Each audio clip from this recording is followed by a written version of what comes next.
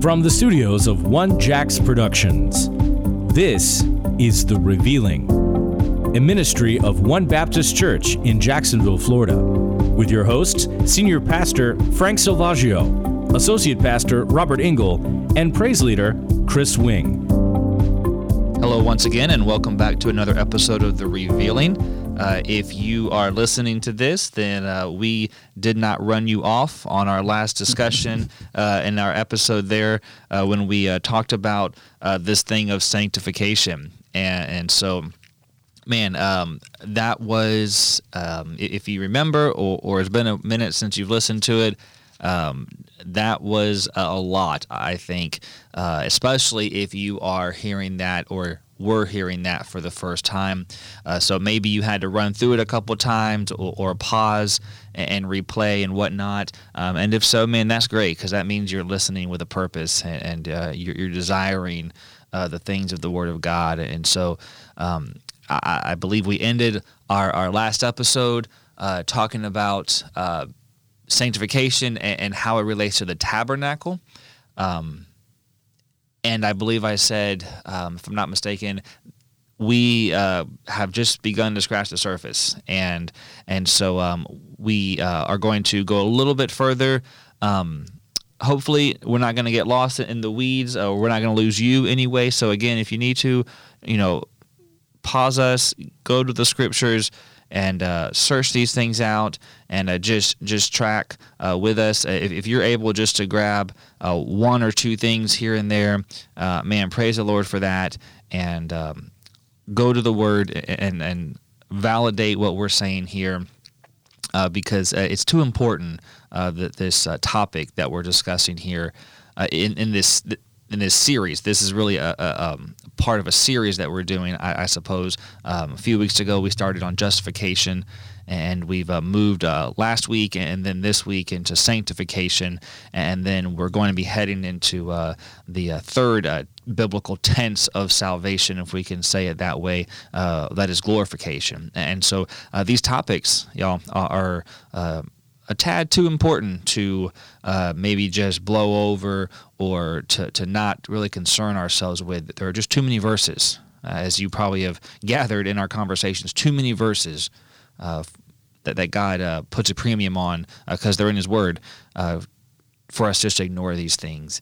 And so, man, I'm excited to get back into this conversation. I hope you are too, but one of the things I would like to just, especially if you're kind of transitioning with us from the last episode, if you didn't catch that, please do so. But the things we've been talking about, I think we kind of even maybe alluded to this toward the end of the last episode, I can't remember, is these things are not, when we're talking about grace, these things are not possible by ourselves. If you are overwhelmed by this, good.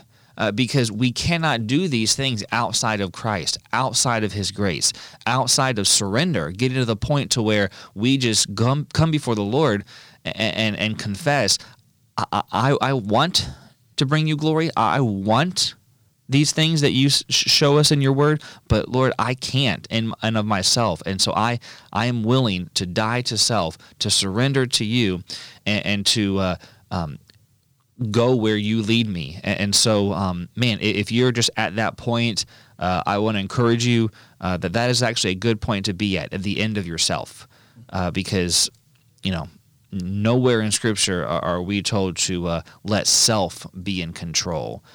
We are called to be Spirit-filled and to walk in the Spirit. And so it is Him doing this through us. So I'm excited to get back into this. I know we're going to be heading to some specific places. Chris, how you doing today? Good. How you doing, brother? All right. Very good. I know we're going to be going to a few specific places, and I think this might be a good place to maybe just start. 1 Thessalonians chapter 4, Paul writes about some of these things that we're talking about here in this last episode and this one here. So maybe you can share a few verses with us there and kind of just go into maybe just a little bit about what Paul is saying there. Sure. So yeah, we talked about this thing of sanctification, just started talking about it and how important it really is, and especially as it pertains to the tabernacle and what that looks like. And just to kind of really get us going here, geared back in, just to drive home the point of how important this thing of sanctification really is, so that we take it more seriously. It's just happens to be the will of God for us that we be sanctified. So it's that important. So it's that important. I mean, Yeah, but I don't know what the will of God is in my life. well, You're about to find out. you're about to find out what one of them is for Here's sure. one of those 7. One of the 7. There are 7 of them. That's right. And this is one of them. So if you're got your King James Bible out and you want to open up to 1 Thessalonians in chapter 4, I'll just start in verse 1 and I'll read, the first 4 or 5 verses or so. It says, "Furthermore, then we beseech you, brethren, and exhort you by the Lord Jesus, that as ye have received of us how ye ought to walk and to please God, so you would abound more and more. For you know what commandments we gave you by the Lord Jesus." Now here we go. "For this is the will of God." It doesn't get any more plain than that, y'all. "Even your sanctification, that you should abstain from fornication, that every one of you should know how to possess his vessel in sanctification and honor, not in the lust of concupiscence, even as the Gentiles which know not God, that no man go beyond and defraud his brother in any matter, because that the Lord is the avenger of all such, as we also have forewarned you and testified." Now check out verse 7. "For God hath not called us unto uncleanness, but unto holiness." That was something I think we also left off on, talking about how the importance of sanctification is directly tied to holiness. So it's the will of God that we be sanctified in honor and not to dishonor. And he even uses that word vessel, right? Our bodies are vessels. That this is supposed to be the temple of God, that God is dwelling in us. So we're supposed to honor this vessel and hold it in honor and make it holy, and it can't be unclean, because our sanctification, our being set apart, is very much wrapped up in the will of God. And if you just jump over to chapter 5, and you read in verse 23, and it says, "And the very God of peace," and here's the word again, "sanctify you wholly. And I pray God your whole spirit and soul and body be preserved blameless unto the coming of our Lord Jesus Christ." So you have the whole trinity of man there, okay? The spirit, the soul, and the body. That whole being of us is wrapped up in God. He is a triune God. He made us originally in his image. We talked about that image. And so we have 3 parts that make us up. That tabernacle has 3 parts that make it up, and we're supposed to be preserved blameless and holy in our being, and holiness as well, and to be sanctified. So what needs to be sanctified? Our whole being. Our whole what? Our whole being. No, but go to the verse. Yeah. Our whole what? Our whole spirit. Okay, so where does that sanctification process happen in the tabernacle, where our whole spirit is sanctified?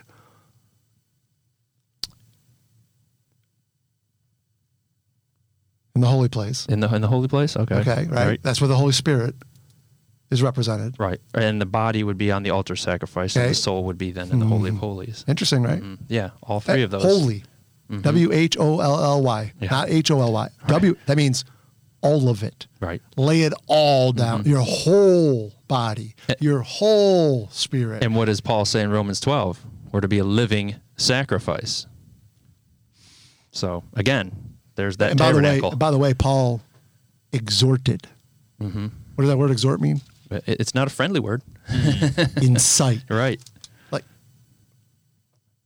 hey, if I've got to beat this into you, I'm exhorting you of the importance of this. And that's amazing how Paul is pinning these words under the, of course, inspiration of the Spirit of God. Mm-hmm. And we've had these conversations, guys, before, as of late, more so recently, that it is amazing once you start to understand some of these realities of the tabernacle and the pattern that God has established and the blueprint and all of that, just how many references there are in the New Testament to the Old Testament scripture specifically pertaining to the tabernacle. Very much like prophecy. Once you start to learn more about prophecy, it's amazing how many references. And when we don't know that, everyone's, people are growing in their faith, and everyone is at different places and all that, and we understand that. But man, if we're not growing in the grace and knowledge of Christ, then we're missing the full potency of these passages and the real and true meaning of what God is saying here. And hence the reason why you got to go to that laver of washing. Absolutely. Most people, Absolutely. like I said in last episodes, most people just don't get past that. The washing of water by the word. They're stuck at the justifications place. They're not getting washed by the water. Oh, but man, my pastor always preaches out of the Bible. Does he?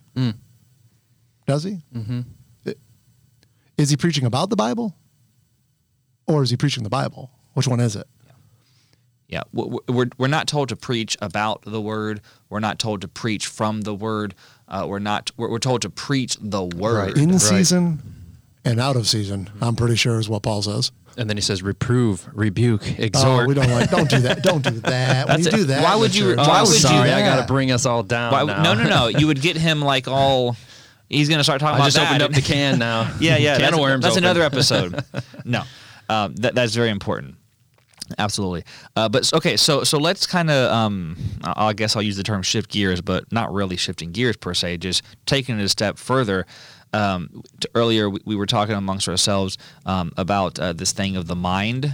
Frank, I know we were talking about that, and how Paul in the book of Romans really, and Chris, you alluded to this, really unpacks the triune nature of man, and we were discussing how that relates to the tabernacle and our sanctification.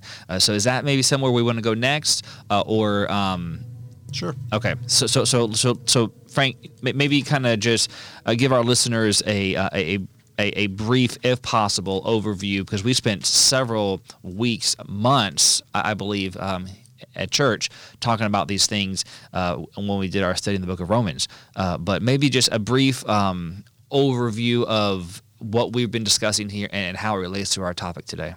Yeah, so the book of Romans is the, if you're talking about justification,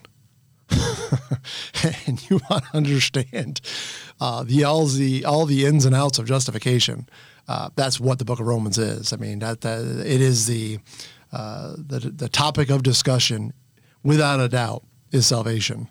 And what we have to understand is that this process of salvation, and if you're kind of hearing us drop this justification, sanctification, glorification, where we're getting that is really primarily from the book of Romans. And we have to understand that this process of salvation comes in it's threefold. Justification is what took place on the day we got saved.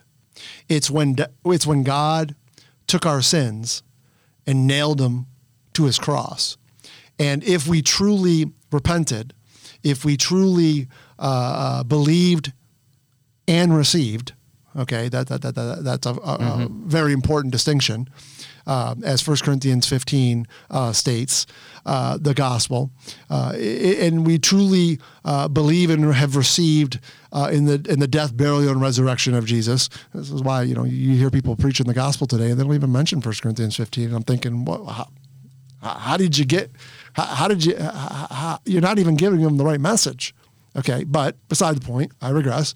What we're talking about is this body which needs salvation. It needs it's destined to die because of Adam's sin. Mm-hmm. As by one man's sin entered in the world, so death by sin. And so this body needs redemption. Okay, and ultimately, what that's going to look like is, okay, the day we got saved, our body, our members, the body's a physical thing. Our members is speaking of the things we do within our body in the spiritual realm.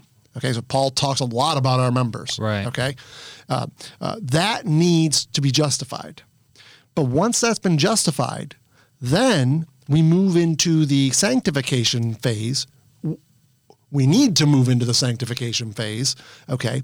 And what happens within the sanctification phase is that now what God is doing is, if we are allowing the Word of God, the washing of the water, to cleanse us, okay, y'all with me on this? How many Bible verses should be popping in our heads right now? Then what happens is God now transforms our minds from what we used to want to what we now are destined to do. Hence why after Paul goes through his whole discourse in the first 11 chapters of Romans, in chapter 12, he comes to that place where he says, "Now, I beseech you, therefore, brethren, by the mercies of God, that you present your bodies a living sacrifice, holy and acceptable unto God, transforming your mind." See? Okay, so this isn't just me making this stuff up. Okay, no. So now we go into this transforming of our mind stage. That's what takes place in the holy place of the tabernacle. Okay? When we're able to effectively cleanse ourselves of all of unrighteousness, and when we are able to effectively be holy as he is holy, then and only then can we stand before his throne in the perfect measure of the fullness of Christ, which Paul talks about in Ephesians, right? To present you in that, right? Okay. That's the place of glorification. That's when this body will take on a new form and you will get a resurrected body. Okay. These three tenses of salvation. And that would be glorification. That's glorification. Of course. And that happens in the Holy of Holies. Right. When you are in the presence of God himself. Right. For real. You can't be in the presence of God until all of that takes place.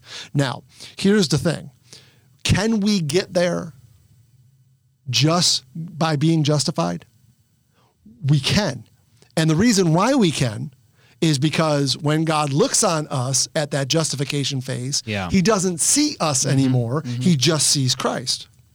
Okay. And if that's where you want to land, if that's where you're okay being, here's the thing. Just understand that when you do get there, you aren't going to receive all of the inheritances and rewards you could have received. You just aren't going to be in the, and by the way, this is for all of eternity. Plus, isn't he worth more glory than that? Well, no doubt. Than just kind of getting in by the skin of your teeth, so to speak. I mean, just, by barely making the cut, I guess, the bare minimum, the lowest common denominator. Is that what your Jesus is worth to you? Yeah. So, I mean, praise the Lord that you're there, but what a sad story. That's the thing about this whole thing of sanctification. It has everything to do with how your judgment is going to go, because your sanctification process is going to determine what you've gained and what you've lost and how you enter the kingdom. What does 1 Thessalonians 5:23 say? Your whole body to be what? Preserved, blameless. Right. When? And the judgment is coming. And so that's what 1 Corinthians 3 is all about. When you read about this thing of the judgment seat of Christ, that's what's being judged there is the works that we did during this sanctification process. Not during the justification phase. Because he says you get passed through as by fire. We didn't do anything. Right. So like you just said, we get to be there. But in what state are we going to be there? Are you going to enter in naked and ashamed? Or are you going to have be clothed with the righteousness, the robes of righteousness, and have all the precious stones of the works that you did during the sanctification process turned into the crowns to cast at his feet? I mean, that's where that gets judged. And I'm just curious, and I'm not trying to be a jerk. I'm really not. I'm just curious how many Christians, if that's what they are, have any clue what we're talking about right now. Yet, this is the whole purpose of why God laid out the tabernacle. This is it. This is it, so that we would have a clue, right? It's the whole purpose. Yeah. So, just real quick, talking about that body, soul, and spirit again. Listen, that is the ultimate goal of transforming ourselves. Is our body, our members, is being nailed to his cross. our mind is now putting his mind on so that our heart will now be beating with the same heartbeat of the Father. So as Ezekiel says, he takes out that heart of stone and he puts a heart of flesh. Now you see things the way God sees them. That's when I would say, if there is a point of arrival, that's when we've arrived. The eyes of your understanding being enlightened. What is Paul always praying for? Yeah. Is he praying for our physical needs? No. I don't see one time in all Scripture Paul pray. No, he's praying for this. What we're talking about right now. This is what he's praying for the people. For the people that he is involved. This is what he's praying about. He's praying about people going from the justification stage and getting them to that glorification phase. That's what he's praying about. Yeah, and if Philippians 2:5 jumps into my mind, because you're talking about the mind and how the sanctification process is the conforming of ourselves to his image or having his mind. And it says in Philippians 2:5, let this mind be in you, which was also in Christ Jesus. That's the mind we're supposed to have, the mind of Christ. It's all about sanctification, where we get that mind. And so now, do you know why I say, honestly, guys, do you know why I say, I hope at the judgment seat of Christ, I'm standing behind one of you guys. Because if I'm standing behind one of these dudes back here who really understood this and did and gave it all up for him, I'm going to look like a fool. If you're standing behind me, you're going to look really good. I promise you that. Do you see what I'm saying, man? You know, this is what I here's just my thought. Here, just if you're listening right now and you're going, man, you guys are just way too deep. You're way too crazy. Listen, what's going to happen when on that day you stand before him, you find out all of this really did matter? Well, I'm just curious. Why wait till that day? It's too late then. Yeah, it's too late. Why not do something about it now? Yeah. Why are we waiting to the day he gets his glory? Why can't we be the vessels we're supposed to be to give him the glory now? Mm-hmm. Why can't we do that? Mm-hmm. I mean, if we really, truly love him, if we really, truly are thankful for what he's done for us, like Paul said, it's a reasonable service. Mm-hmm. I mean, this is just reasonable. And in that passage, that transforming of our minds, Chris, as you were saying as well, 1 Corinthians 2:16 tells us that we have the mind of Christ in the Word of God. Mm-hmm. And so... but do we? Because if you've never gone to that laver of washing... Yeah. It's available. Really have the mind of Christ? It's available. Sure. But do you really have the mind of Christ? Mm-hmm. Huh? Yeah.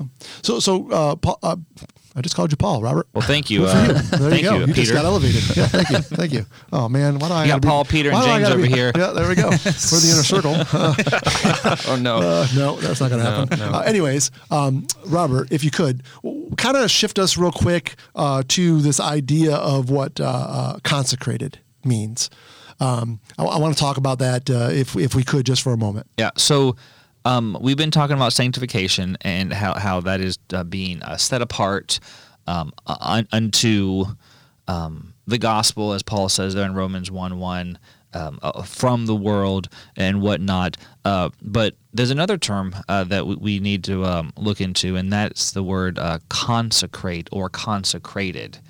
And that word simply means being or one who is devoted or dedicated. And so when we're talking about these things, we have to make sure we're understanding that there's a difference there. And then from a personal application standpoint, where does our dedication lie? To whom or what are we dedicated? Where does our devotion lie, i.e. our worship? And by worship, we here at One Baptist Church do not mean what songs are you singing, but what is ascribed worthship in your life. And so let's just kind of party there for a second. Any verses that come to mind, Frank or Chris, as far as this idea of consecration, dedication, devotion, as it relates to our conversation? Well, any verse in the Bible that talks about work. We are his workmanship, Ephesians 2:10. That's the idea of consecration. So that would entail that there's a kind of work that he's looking Yes, for. absolutely. Yeah, it's not just what we think is It's John 17. the work. Yeah, Yeah. Yeah. and we've mentioned that many times here. Sure. Isn't it interesting? In John 17, he talks about in verse 6, the whole idea of winning people to Christ. In verse 8, about building them up in their faith. And then in verse 18, he talks about the sending them to do the same thing. Now watch. In the tabernacle, where are people one?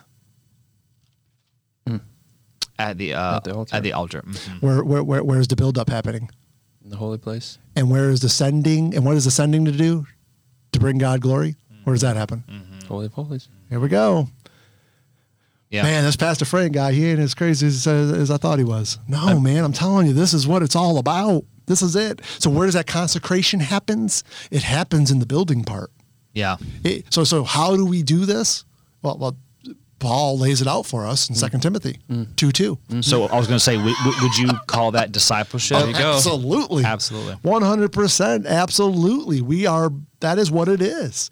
And so if you're listening right now, I'm just going to highly urge you and tell you, hey, if you are not sitting under a pastor who is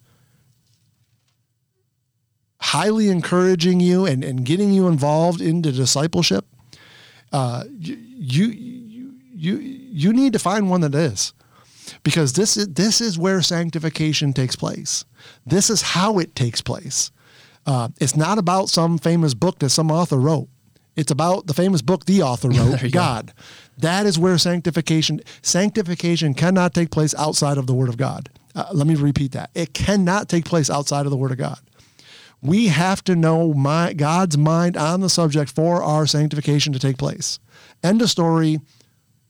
No questions asked. You can argue with me all you want on that, but I can show you so many verses in the Bible that absolutely 100% prove that point out. Well, right there, one of them, Ephesians 5. Yeah. Right there toward the latter part of the chapter, talking about marriage and Christ in the church. Which is another picture. Amen. Absolutely. Husbands, love your wives even as Christ also loved the church and gave himself for it, that he might sanctify and cleanse it. Period. No, that's not a period. With the washing of water by the word. Yeah. That he might present to himself a glorious church. Glorious. Glorification. Present. How do you get to that glory stage? Got to be sanctified first before you get to the glory Yeah. stage. So it's all through the washing of water by the word there. Discipleship. Yeah. I think of John 17:17, how poignantly he puts Sanctify that. them through truth. Thy word Thy is word truth. is truth. Yeah. Oh, sure. Amen. Yeah. I mean, it's all over the place. Yeah. No doubt. But yeah, this thing of consecration is a big deal. It's a big deal. Yeah. And again, if all you're getting is story time with Grandpa and a bunch of self-helps, I'm just curious. Yeah. Where's the consecration coming, man? How you doing? Are you really going to? Well, I meet with so and so, and we're going through so and so's book, and yeah, I'm getting discipled. Are you? Is that really what's going on? Who are you a disciple of now? I'm just listen. I think one of the biggest failures in the Christian church today is the misunderstanding of discipleship. Mm-hmm. It is. What did I tell you last time? One of the big failures of the church today is we don't understand sanctification. Well, this is on the very heels of it. Okay. One of the biggest failures in churches today is the lack of understanding of what true discipleship is. And listen, here's the other failure. You are not a disciple just because you are a Christian. There you go. Say that again. You are not a disciple of Christ just because you are a Christian. That's important. Matter of fact, I would argue, and I said this last week at our sermon on Sunday, if you all remember, I would argue you're not even a Christian. That didn't mean, I'm not saying you're not saved. Right. Two different things. Okay. And you say, wait a minute, if I'm saved, I'm a Christian. No. If you're saved, you're a believer. Right. To get to the Christian stage, they were first called Christians. What were they doing? Read what they were doing. They were disciples of Christ. When you get to the sanctification phase, what you have effectively done, hear me out now.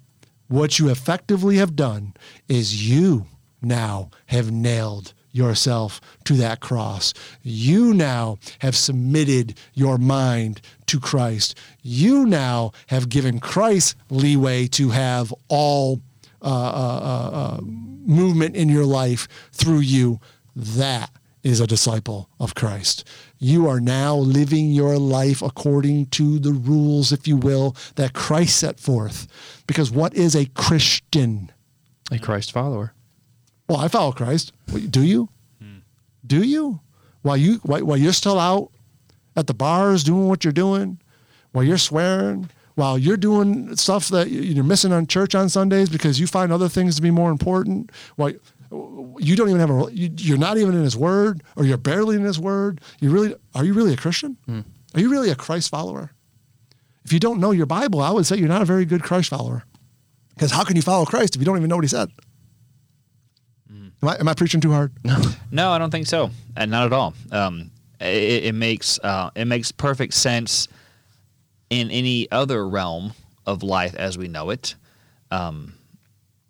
If you aren't following maybe I can use this terminology, the disciplines, if you will, of a field of whatever profession you're doing, if you don't know cars, if you're not around cars, if you're not familiar with vehicles, then can you call yourself a mechanic?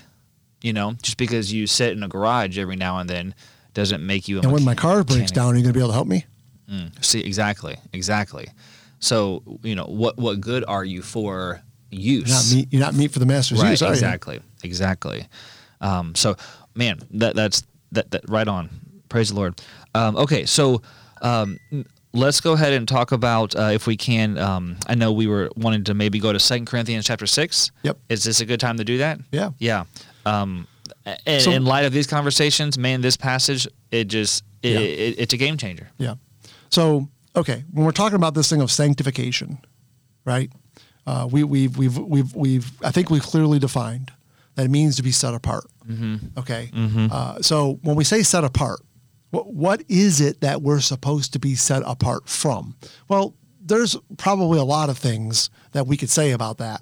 Number one, and kind of listen, this might be one of the most important ones. You need to be set apart from yourself. Okay, I know that's so lost in our Christian vocabulary of what's going on in churches today, but I'm just telling you, okay, if you truly hold this book as your authority, there's no doubt about it. That's the number one thing you need to be set apart from. I mean, we could go all over the place to see verses where God is laying down the wood on that. Okay, but we don't like that. Don't tell me that. I have my own kingdom I want to worry about. Okay, but what I will say is another key component of what we're to be set apart from is the world. And there's our problem. Going back to that picture, God brought Israel out of Egypt, the world, a picture of the world, to bring them into something. Okay, He wanted to tit the world out of Israel. If He wanted to get Egypt out of Israel, this is what the sanctification process is partly doing. It's getting the world out of us so we now can start to put on His mind and see things the way He sees them. John 3, all right? And so that way we're now putting on the Father's heart. If the love of the Father, if you have a hatred for the brother, the love of the Father is not in you. Right? That this is what true charity is all about. And by the way, isn't that the 7th level of Christian growth? Right. Okay, so going to 2 Corinthians 7 or 6, look what he says here. I'm going to start in verse 14. Yeah. Right. He says, "Be ye not unequally yoked together with unbelievers." And listen, friend, if you're listening, if your quote unquote Christian brother or sister is not acting the part, don't just assume them believers just because they say they are. Anybody can call themselves anything they want. That's easy. It doesn't mean you actually are. Okay. And so he says, "Be not unequally yoked together with unbelievers. For what fellowship hath righteousness with unrighteousness, and what communion hath light with darkness? And what concord hath Christ with Belial? Or what part hath he believed with an infidel? Now watch. And what agreement hath, there's an interesting verse, the temple of God with what? Idols. Listen, we could stop right there, and I could preach that for the next 5 episodes. There you go, man. What agreement does your temple that's supposed to be in you have to do with idols? Idols has to be, what's the first letter in idols? I. There you go. See? Okay. No doubt. Okay. He says, for ye are the temple of the living God, as God has said. Chris, I think you mentioned this last time. Right. I will dwell in them and walk in them. Isn't it interesting to get to every part of the tabernacle you have to walk? And I will be their God, and they shall be my people. Wherefore, okay, Paul's laying down the wood now. Come out from among them. Be ye separate, sanctified, separate, right? Saith the Lord. Touch not the unclean thing. I wonder why in Leviticus God lays out so many chapters of what's clean and unclean. But that's just for them in the Old Testament. Okay. Dare I say it another way? What is holy and what is unholy? Yeah. Right. And look at, and I will receive you, and will be a father unto you, and you shall be my sons and daughters, saith the Lord Almighty. Having therefore these promises, what promises? That I will be a father unto you, and you will be my sons and daughters. Now watch what Paul says. Chapter 7, verse 1. Let us, what does that say right there? Cleanse Cleanse what? ourselves. Well, wait a minute. I thought the day I got saved, God cleansed me. Aren't you talking about works-based salvation here, Pastor? Uh-oh. No, I'm not talking about. No, the day he saved you, he took your sins and nailed them to as far as east of the west. But now you need to cleanse yourself of all of your unrighteousness, right? Of all of your filthiness of the flesh and spirit, perfecting holiness in the fear of God. By the way, all 3 of them are sitting right there. The filthiness of the flesh, justification, and spirit, sanctification. Sanctification of what?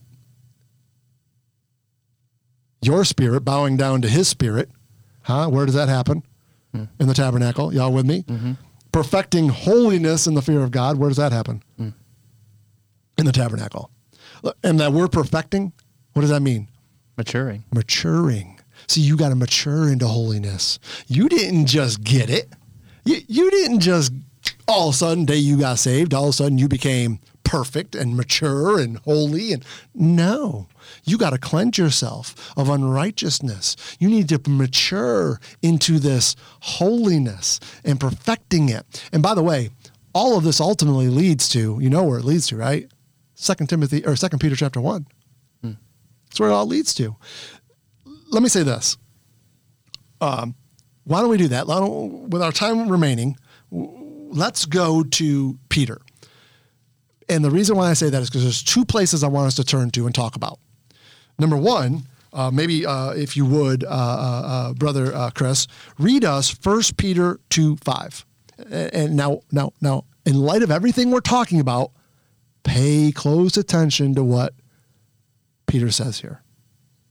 1 Peter 2 and verse 5 says, Ye also, as lively stones, are built up a spiritual house and holy priesthood to offer up spiritual sacrifices acceptable to God by Jesus Christ.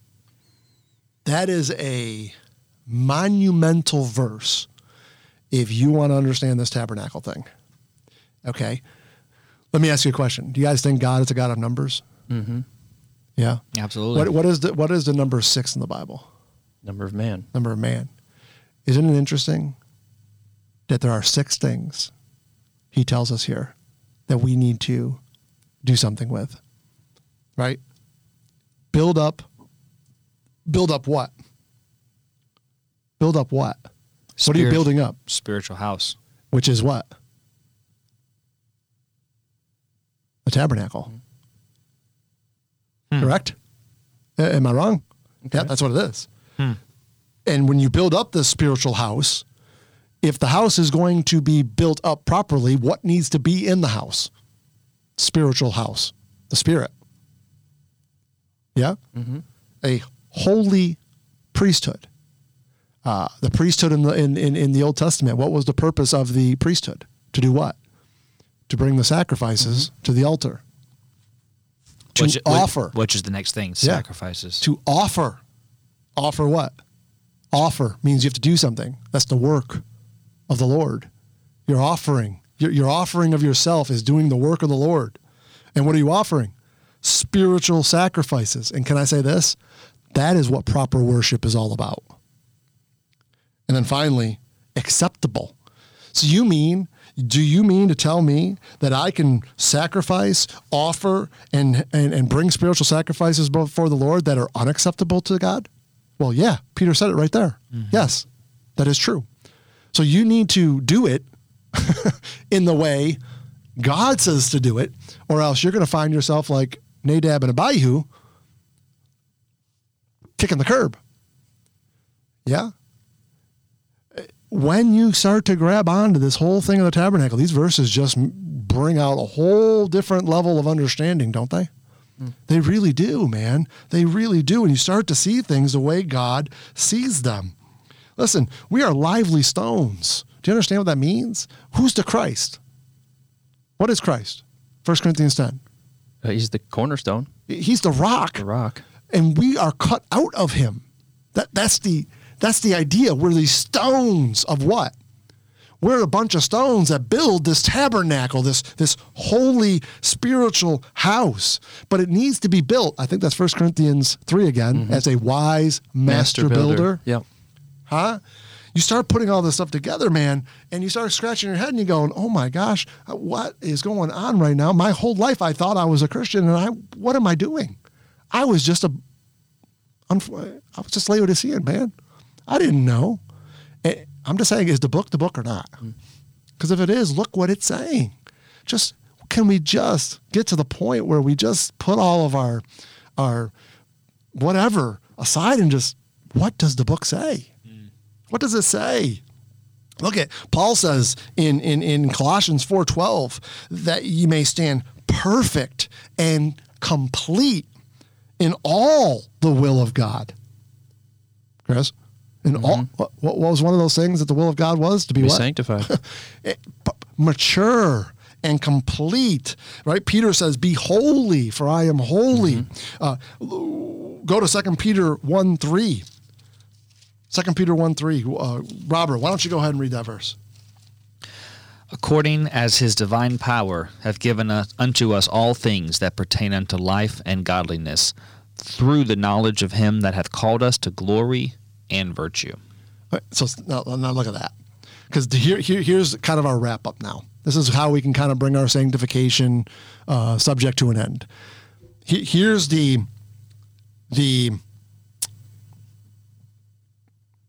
stamp. Here's the stamp on the whole thing. 2 Peter, Paul, obviously Peter, because Peter's the one who wrote it, right? He's talking to us about, if you look at verse 1, he's talking to us about obtaining this precious faith through the righteousness of God. And then look what he says there, grace and peace be multiplied unto you. Now, wait, if grace is just love, I'm just asking. So Chris, if God gives you multiplied grace over me, then what does that mean? If you're looking at it from being love, that means he's given more of it to me than he has to you. Well, that sounds to me an awful lot like Calvinism. Oh, okay. Yeah. Do you see why we can't mess these things up, man? Because you see where these other false doctrines start to get their place from? Absolutely. No. What he's talking about here is not about how much more love he gave you over me. No, what he's talking about is how much multiplication of the ability to do what he's called you to do because you're following the order of what he's about to say right now. If you follow the order of what I'm about to tell you, Peter's telling you, then grace will be multiplied unto you because you will start to walk in that process of being perfect in your faith. And doesn't it say, and I'm just thinking about it, I don't know where it is, but he says that his grace is going to be dispensed in measure he has to dispense his grace in measure to us. And I guess he gives you a little bit more love than me. Come on, man. Now I know that we just want to look at these words and think, oh man, that's great, man. And then if you want to stay there, man. But I'm just telling you, you're ignorant of a lot of things if that's where you want to stay. Okay, because there is some more to all of this. And it does matter, because you'll never enter the phase of sanctification if you just want to stay there. You just won't. Yeah. And it's not my opinion, because this is what Peter's saying right here. According, verse 3, Robert, you just said it, as his divine power have given us unto all things and pertaining unto and life and godliness, right, through what? The knowledge of him that called us to what? His glory. Him. And the way you get to his glory is the first thing you need to start to establish in your walk is virtue. Mm-hmm. He says, whereby are given unto us exceedingly great and precious promises. And oh boy, they are exceedingly great and precious. Amen. Amen. Okay. And he says that we might be partakers of the divine nature. What divine nature is he talking about? Well, he's back to us in that tabernacle now. That's where we're partaking of that divine nature of becoming more like him. Having escaped the corruption that is in the world through lust, well, there's your sanctification, right? And besides this, giving all diligence, look at that, all diligence. All diligence. What did 1 Corinthians say? Cleansing ourselves, right? Don't just give yourself half-hearted in this. No, give all diligence. Add to your faith, what? Virtue. Add to virtue, knowledge. Are you walking through the tabernacle with me? Because you should be, right? Add to knowledge, temperance. Walk by the Spirit so you don't live by the lust of the flesh. Add to temperance, patience. Add to patience, godliness. Add to godliness, brotherly kindness. I mean, I wonder what prayer really is supposed to be all about. And then, of course, add to brotherly kindness, charity. Where's charity found? Right there in that Holy of Holies, where God of this universe stepped down off of that throne into time, became a man, and died the death we deserved because he loved us. That's what true charity is. That's what true love is. And there's 7 things listed there. Of course. How many articles of furniture? 7. Yeah, that's why I said, are you walking with me? Yeah. Are you walking with me through the tabernacle? That's what I'm saying. Okay? And then look what he says here. For if these things be in you, watch, and abound. You just don't know about them. They're abound. You're doing them. You're abounding in them. They make you that you shall be neither barren or unfruitful. I wonder what that whole discipleship and the whole pattern of what we're supposed to be doing. I've heard it said before. You get people. Well, you'll know them by their fruit. Well, yeah. Do you really even know what that means? What are you talking about? So you think you know what that verse says, but do you really know what he's saying? Yeah, you will know them by their fruit. In other words, it's not about what you're doing in your life. That's not what he's talking. That's not the fruit of your life. That's not what he's talking about. You know them by your fruit. By what are you producing? Bearing fruit. What are you bearing? Yeah, John what are 15. you? John right. 15. What are you bearing? Who is in the kingdom because of you? That's what he's talking about. You'll know them by their fruit. You'll know that they are true Christians, disciples of Christ, because they are out there bearing fruit. That's what God's given us as Christians to know one another, is we're judging fruit and what kind of fruit it is, right? I'm telling you, man, we are so messed up in our understanding of this book. It kills us, man. It really does. And look what he says. For if you do these things and abound, then they make you that you shall neither be barren nor unfruitful in the knowledge of our Lord Jesus Christ. But he that lacketh these things is what? He's blind. And cannot see afar off, and hath forgotten that he was purged from his old sins. Does that mean he's not saved? He forgot. No, he just forgot. Right. Or he just didn't know. I would argue that most those that are truly believers today are sitting at that altar. They don't know because they're not being taught properly, or they forgot. But now watch. Wherefore the rather, brethren, give diligence to make your calling and election sure.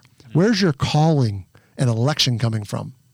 The tabernacle. The tabernacle is teaching you what your calling and election is. When Jesus Christ came to earth in a human tabernacle, did he have a calling? Mm-hmm. Right? Isn't it interesting? For so, an entrance shall be ministered unto you. What does that say? Abundantly. Oh, that's where God wanted those Israelites to go to, right?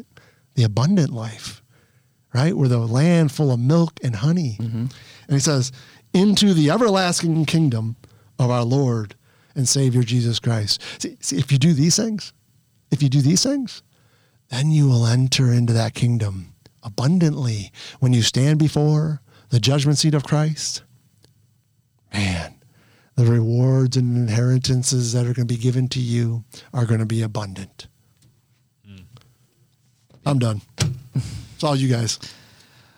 Chris, do you have anything else before I was going to share one thing, but okay, yeah, I'll just throw first. a little tag in there, and then I'll turn it back over to you.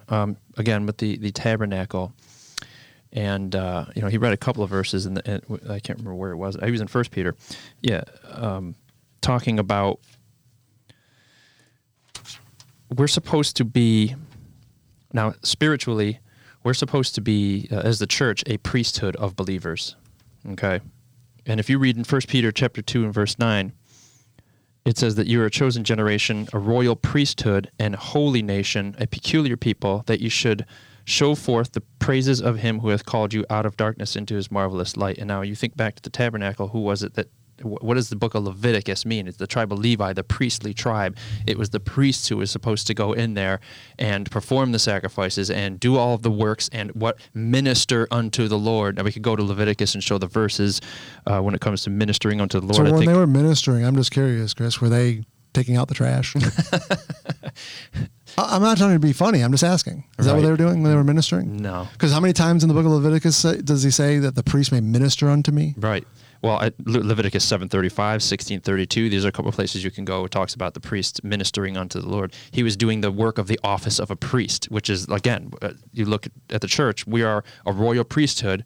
We're going to be kings and priests ruling and reigning with Christ. So the picture still carries through. And the priest had to be consecrated. He had to be holy.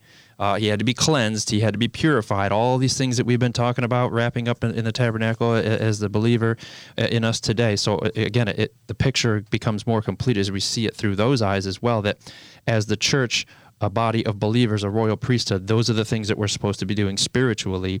And all of this takes place in the sanctification process as we bear that fruit, John 15, walk in the Spirit and the fruit of the Spirit, Galatians 5, and so on and so forth. And again, we could just delve into this deeper, but as you were reading these things, it made me think about that. And then, of course, Acts, 13? 13:2. 2. I'll read that, and then I'll turn that over to you, Pastor Robert, as I flip there. So what a beautiful picture painter God really is. When you start to really see these similitudes come forth. 13:2 says, as they ministered to the Lord and fast... What? Wait a minute. I thought that was just Old Testament stuff. Right. Again, there's another look back. Ministered to the Lord and fasted. The Holy Ghost said, separate me, Barnabas and Saul, for the work whereunto I have called them. Right. So again, that work of the Lord that we're called on to separated, do. Separated, sanctified, ministering unto the Lord, consecrated holiness, all these things that were going on in that tabernacle. Amen. Wow. So I'll leave you with one last verse, 2 Timothy 2, verses 20 and 21. But in a great house there are not only vessels of gold and silver, but also of wood and of earth, and some to honor and some to dishonor. If a man therefore purge himself from these, he shall be a vessel unto honor, sanctified and meet for the master's use, and prepared unto every good work. And just to clarify, that house is a tabernacle. And there are some in the house that are, I'm not saying you're not saved. That's between you and the Lord. But what I am saying is there are some in the house that their vessel is either bringing honor or dishonor. Yeah. Yeah. So, man, we just pray that these truths from the Word of God are being used to stir your heart and your mind and to bring transformation from the inside out for His glory. We thank you all for hanging with us and look forward to gathering together next time as we go into glorification. So praise the Lord, and we look forward to next time. Thank you for listening to The Revealing, a podcast ministry of One Baptist Church in Jacksonville, Florida. Senior Pastor Frank Silvaggio, Associate Pastor Robert Engel. For more information about One Baptist Jax, please go to our website, onebaptistjax.world, or email us info@onebaptistjax.world.